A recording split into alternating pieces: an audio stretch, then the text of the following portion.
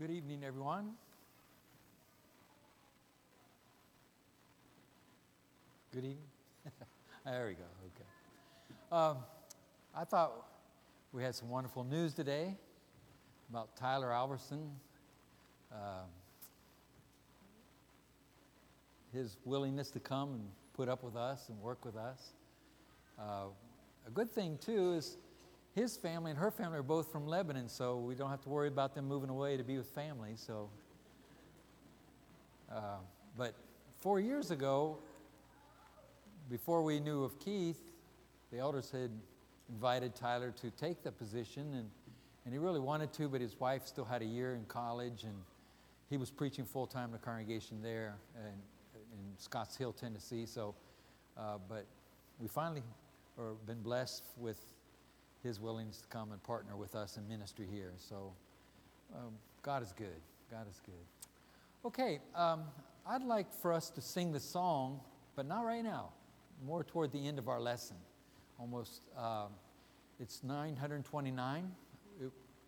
It'll also be up here on the PowerPoint, but it's Father, We Love You. Now, songs are very, very important. You know, they're not just to prepare us so that we're ready to hear a spiritual lesson. They're part of our worship to God, a very vital part.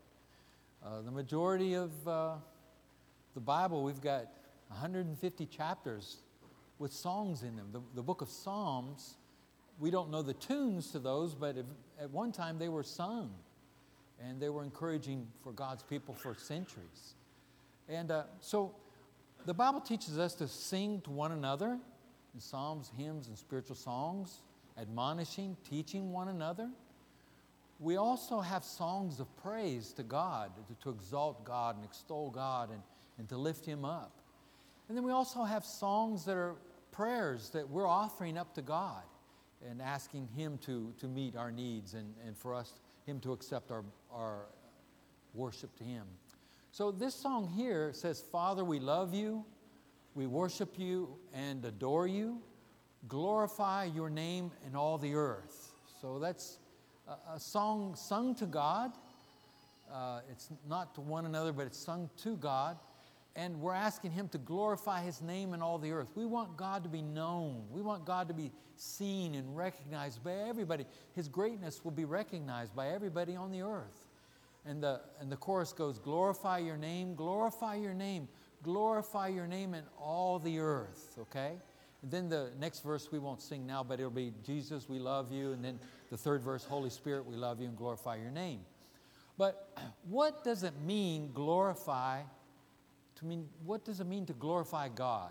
You know, that's a nice religious word, you know, glorify. And I think it's something we all really kind of know down deep, but to put our finger on it, if I went around asking everybody individually to describe it, we might be at a little bit of a loss.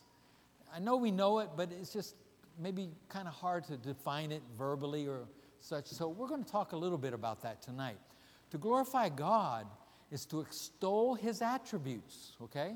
To tell of His attributes, His holiness, His faithfulness, His mercy, His grace, His love, His majesty, His sovereignty, His power, His omniscience, His omnipotence, just omnipresence, just goes on and on. God has so many wonderful attributes, so many qualities that we need to lift up in front of everybody so people know what a great God it is that we serve. Revelation chapter 4, verse 11 says, worthy are you, our Lord and God, to receive glory and honor and power, for you created all things, and by your will they existed and were created. So that's the God that we worship and that we praise and we glorify. To glorify God is to exalt, to magnify, and to honor Him in worship and extravagant praise, okay? Something that we can't do with anybody else. You know, the Kansas City Chiefs won the Super Bowl and they had parades, and actually there was a terrible incident that happened. But people love to exalt champions, you know, and invite them to the White House and put their pictures on the newspapers and give them trophies and throw up confetti. But when we worship God, when we exalt God, when we glorify God, it's much, much more, way beyond anything like that. Psalm 145 says, I will extol you, my God and King, and bless your name forever and ever. Every day I will bless you and praise your name forever and ever. Great is the Lord, and greatly to be praised, and His greatness is unsearchable. So the question now that we have a better idea what it means to glorify God, the question is, how can I glorify God in my life? Okay, there's a lot of ways, and we're only going to talk about five, but there's a lot of ways that we can glorify God in our lives. But it's important that we understand this. First of all, to glorify God, we need to worship Him in spirit and in truth. Worship God on a regular basis, every time our doors are open, every time you're able to come. But even at home, when you wake up in the morning, maybe if you're like Becky and I, we wake up and we have a song going on in our head. And we have an Alexa, and a lot of times that song, we'll ask Alexa, play this song for us. Or maybe we're getting ready in the morning, and you can put on hymns that are praising to God. It's so uplifting, a great way to start your day. Deuteronomy chapter 6, verses 4 through 9 says, "Hear, O Israel, the Lord our God is one God." And He says you need to pass this on to your children. And as you're walking along the way, you talk about that God. As you're sitting in your homes, you talk about that God, the greatness of Him. When you lie down, when you get up, you're always talking about the greatness of God. That's one way we can magnify God, is always be worshiping Him in spirit and in truth. That means, with our whole heart and in a way that pleases and honors God. So how can I glorify God in my life? Well, number two, we can glorify God by reacting to life like Jesus did. Okay? We can't control what happens to us. We can't control that. Lots of things happen to us. And if you've been living very long, you've had some struggles, you've had some crises. But how we react to those struggles and crises, we do have control. And we can glorify God by the way we react. I think in Isaiah chapter 53, verse 7 says that Jesus was led to the slaughter like a lamb. He didn't fight back. He just carried out God's will. He gave Himself up purposefully to save us from our sins. In 1 Peter chapter 4, verse 16, the Bible says, "If any of you suffer as a Christian, let him not be ashamed, but let him glorify God on this behalf." So if we're suffering because of our faith, if people are making fun of you at your school because you don't do the things that they do, glorify God for that. It doesn't feel good. It hurts when your friends turn against you, when they make fun of you. But glorify God on this behalf. We read in the Old Testament, in the book of Genesis, about Joseph and how he was sold into slavery, almost killed, murdered by his own brothers, but eventually sold into slavery, mistreated. Potiphar's wife lied about him. He was put in jail. He suffered, did all of that. And yet in the end, God raised him up. And rather being bitter and angry with his brothers and wanting to get revenge, he had an attitude, no, God was working in my life. And because the way he reacted to all the situations and crises in his life, God was glorified. Think about the book of Job. Job is probably the worst case of suffering I've ever heard about. He lost his family, he lost his wealth, he lost his health, and practically lost his family and friends. And yet he said, I came into this world with nothing and I'll leave with nothing. God be glorified. And so no matter what we're going through, if we react to life like Jesus did, like He taught us to, then God will be glorified. Number three, how I can glorify God in my life is by letting my light shine before men. Now, a few weeks ago, we listed about 80 different ministries that this church is involved in, and I forgot a whole bunch of others. But there's ways that we can glorify God by just doing good. The Bible says Jesus went around doing good. And so if we're sensitive to the needs of others, Cody was a great example talking to us today. We're sensitive to others' needs, and not just physical, material needs, but their emotional needs. People get beat down so much in this world. And there's not much good news that we have to share except for in Jesus Christ. And that's the most important thing we can share. So when you let your light shine, Jesus said, Let your light shine before men, that they may see your good works and glorify your Father who's in heaven. That's Matthew 5:16. And also in John 8:15, Jesus said, but by this my Father is glorified, that you bear much fruit and so prove to be my disciples. Bear much fruit doesn't necessarily mean, how many people I baptize. Obviously that would be included, but just anything that you could do to honor God and to show the world what a great God and the difference that Jesus makes in your life. But there's one problem. Sometimes we get so focused on maybe doing good for the Lord, and that's good, that's important, but there's a lot of people that do good and a lot of different kinds of religions in the world. We also must be careful that we're not involved in evil situations. We're not practicing things that are against God's will. In Matthew chapter 18, verses 5 through 6, Jesus said, if by your life you cause some little child to go astray, it's one of the worst things you could possibly happen to you. You should never cause one of these little ones to stumble. And they're watching us, our attitudes, what we think is important, how we express our love and our dedication to God. They're watching us. And so we need to be very careful that we don't become a stumbling block for any of those. Also, in Romans chapter 1, verse 18, Paul says that for the wrath of God is revealed from heaven against all ungodliness and unrighteousness of men, who by their unrighteousness suppress the truth. In other words, you're blocking people's vision. You're hindering people from seeing Jesus by your evil and ungodly lifestyle. You say you're a Christian. One of the 10 Commandments is not to take the Lord's name in vain. Well, it means more than just saying God's name flippantly.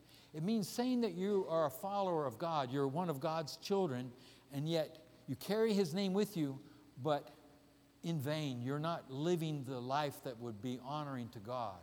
And so if we are living such a lifestyle that we're suppressing the truth, people can't see Jesus because of us, it's a dangerous situation for all of us. Now, my mother was a very kind lady. I don't know how I'm related to her now, but she would say, if we were standing in her way, she's sitting maybe in the living room, and we're standing between her and the television set, she would say, FH, you make a better door than you do a window. Now, I don't know if some of you older people have ever heard that expression, but I looked it up on Wikipedia, and it's a real expression, and it explained it. You make a better door than a window. In other words, I can't see what I would like to see because you're blocking my view. It's a nice way to ask you to stand aside. But I'm afraid sometimes the way we act at our work or in school or even here in church, we're better doors than windows, and we need to be very careful. Another way that we express and glorify God is when we hate evil. It's not just not participating in it, but now we just not get used to it. We're living in a society we're such bombarded with evil on all sides of us, we kind of get used to it, maybe callous to it. There was a Super Bowl campaign ad called He Gets Us. I don't know if you saw that. They had it this Super Bowl and last year too. I think it ran twice. I didn't actually see it during the Super Bowl, but I heard about it and read about it. I saw the video of it. He Gets Us. And the idea, and I think they have a noble intentions, but I don't think they expressed it very well. He Gets Us, it would show different people washing different people's feet. And it said Jesus didn't teach hate. He taught wash the feet of others. And so you have people washing the feet of a drug addict or a prostitute or somebody involved in abortions or somebody involved in homosexuality and criminality and drugs. And yes, Jesus loves all those people. He died for everyone. But he called us all to a renewed and changed lifestyle. And so it perhaps left the impression that Jesus loves you no matter what. It's okay to stay in that kind of lifestyle because Jesus is going to love you anyway. Well, that's not the right way to glorify God. We need to teach. No, God hates sin. He loves all of us. We're all sinners, but He's calling us all to change. And then another way I can glorify God, and number 4, is by dedicating my body to God. Now, we know that we're to dedicate our hearts. You know, that's the greatest command, love God with all of your heart. But your body, turn over in 1 Corinthians chapter 6, and I want to read those verses there, 12 through 20. 1 Corinthians chapter 6, and I want to read verses 12 through 20. Paul says, all things are lawful for me, but not all things are helpful, okay? There's a lot of debates. Can a Christian do this? Can a Christian do that? Maybe can, maybe can't, I don't know. But if it's going to cause somebody to stumble, if it's going to cause you not to be a good influence, obviously it's not a good thing to do. And he says, all things are lawful for me, but I will not be dominated by anything. You know, we've talked for decades in the past. I haven't heard a lot of in the present time. When I was growing up, I think everybody smoked. You go, I mean, all the TV programs and commercials, and you go to the bowling alley and you couldn't even see the pins down there, but that was normal. And I remember when they cut off people smoking on the airplanes, and I felt sorry. Oh, we're going to have to go. I never smoked, but I was feeling sorry for them. They're going to have to go 8 hours on this plane without smoking. I felt sorry for them. So that's how ingrained that was in our culture. But as time went on, we learned how bad that can be for your health, and people started waking up to it, and certainly a majority of people today don't smoke, but shouldn't be dominated by anything, or drugs or food or anything. He says in verse 13, he says, food is meant for the stomach and the stomach for food. And God will destroy both, one and the other. The body is not meant for sexual immorality, but for the Lord, and the Lord for the body. Verse 14, and God raised the Lord and will also raise us up by His power. Do you not know that your bodies are members of Christ? Shall I then take the members of Christ and make them members of a prostitute? Never. Or do you not know that he who is joined to a prostitute becomes one body with her? For as it is written, the two will become one flesh. But he who is joined to the Lord becomes one spirit with Him. Verse 18, flee from sexual immorality. Every other sin a person commits is outside the body, but the sexual immoral person sins against his own body. Or do you not know that your body is a temple of the Holy Spirit within you, whom you have from God? You are not your own, for you were bought with a price. So glorify God in your body. So we need to take care of our bodies. We need to make sure our bodies stay pure and holy, dedicated to God, and that way we'll be glorifying Him. In 1 Peter chapter 2, Peter writes, Beloved, I urge you as sojourners and exiles to abstain from the passions of the flesh, which wage war against your soul. Keep your conduct among the Gentiles honorable, so that when they speak against you as evildoers, they may see your good deeds and glorify God on the day of visitation. People of the world don't like to see when you don't do what they do. It makes them mad. It makes them feel guilty. They feel like you think you're better than me, and it makes them angry. And they'll talk bad about you, and they'll go against you. But the Bible says that sooner or later, maybe not in this life, but when Jesus comes back, at least they're going to glorify God because of your righteous lifestyle. And last of all, I can glorify God even in my death. Turn over with me to John chapter 21, the Gospel of John chapter 21. Here we have, after Jesus' resurrection, Peter had denied Jesus 3 times. And even though he said, the others may, but I won't deny you, Lord. But John chapter 21, beginning of verse 15, when they had finished breakfast, Jesus said to Simon Peter, Simon, son of John, do you love me more than these? He said to him, Yes, Lord, you know that I love you. He said to him, Feed my lambs. He said to him a second time, Simon, son of John, do you love me? He said to him, Yes, Lord, you know that I love you. He said to him, Tend my sheep. Verse 17, he said to him the third time, Simon, son of John, do you love me? Peter was grieved because he said to him the third time, Do you love me? And he said to him, Lord, you know everything. You know that I love you. Jesus said to him, feed my sheep. Truly, truly, I say to you, when you were young, you used to dress yourself and walk wherever you wanted. But when you are old, you will stretch out your hands, and another will dress you and carry where you do not want to go. Verse 19. This he said to show by what kind of death he was to glorify God. After saying this, he said to him, follow me.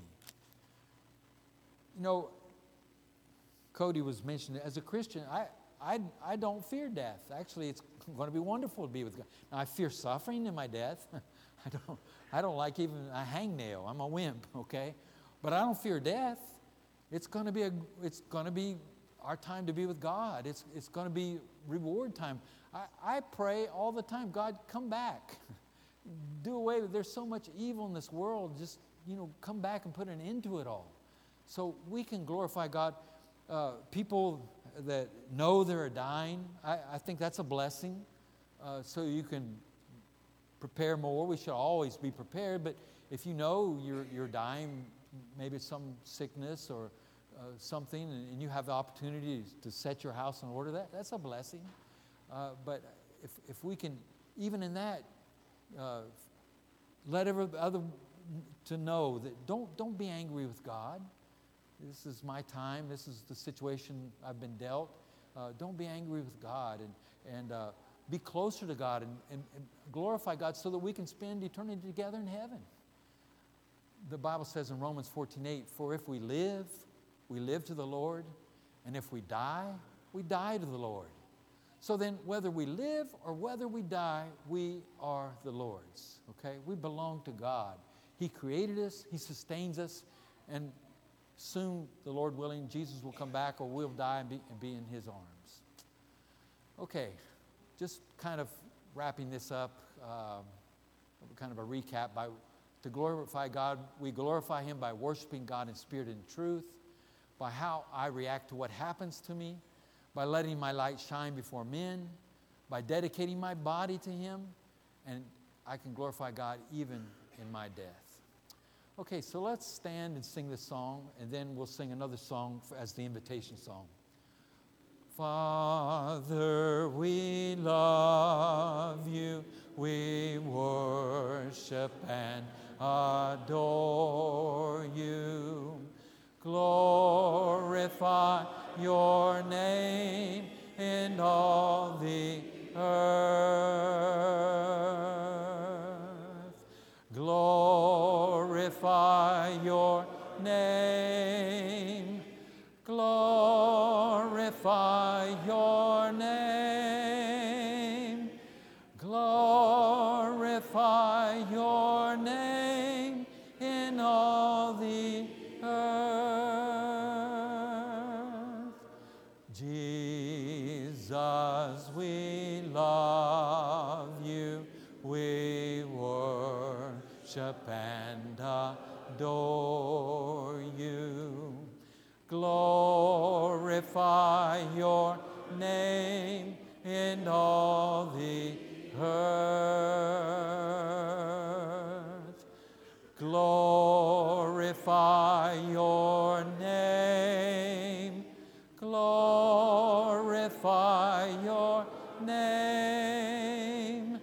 Glorify your name in all the earth. Spirit, we love you. We worship and adore you. Glorify your name in all the earth. Glorify your name. Glorify your name. Glorify your name in all the earth. Before we sing the invitation song, I want to challenge everybody to think about glorifying God more and how we can change the world. Someone wrote, "When I was young and free and my imagination had no limits, I dreamed of changing the world. As I grew older and wiser, I discovered the world would not change. So I shortened my sights somewhat and decided to change only my country. But it seemed too immovable. As I grew into my twilight years, in one last desperate attempt, I settled for changing only family, those closest to me. But alas, they would have none of it. And now as I lay on my deathbed, I suddenly realized that if I had only changed myself first, then by example, I would have changed my family. From their inspiration and encouragement, I would then have been able to better my country, and who knows, I may have even changed the world." Let's glorify God.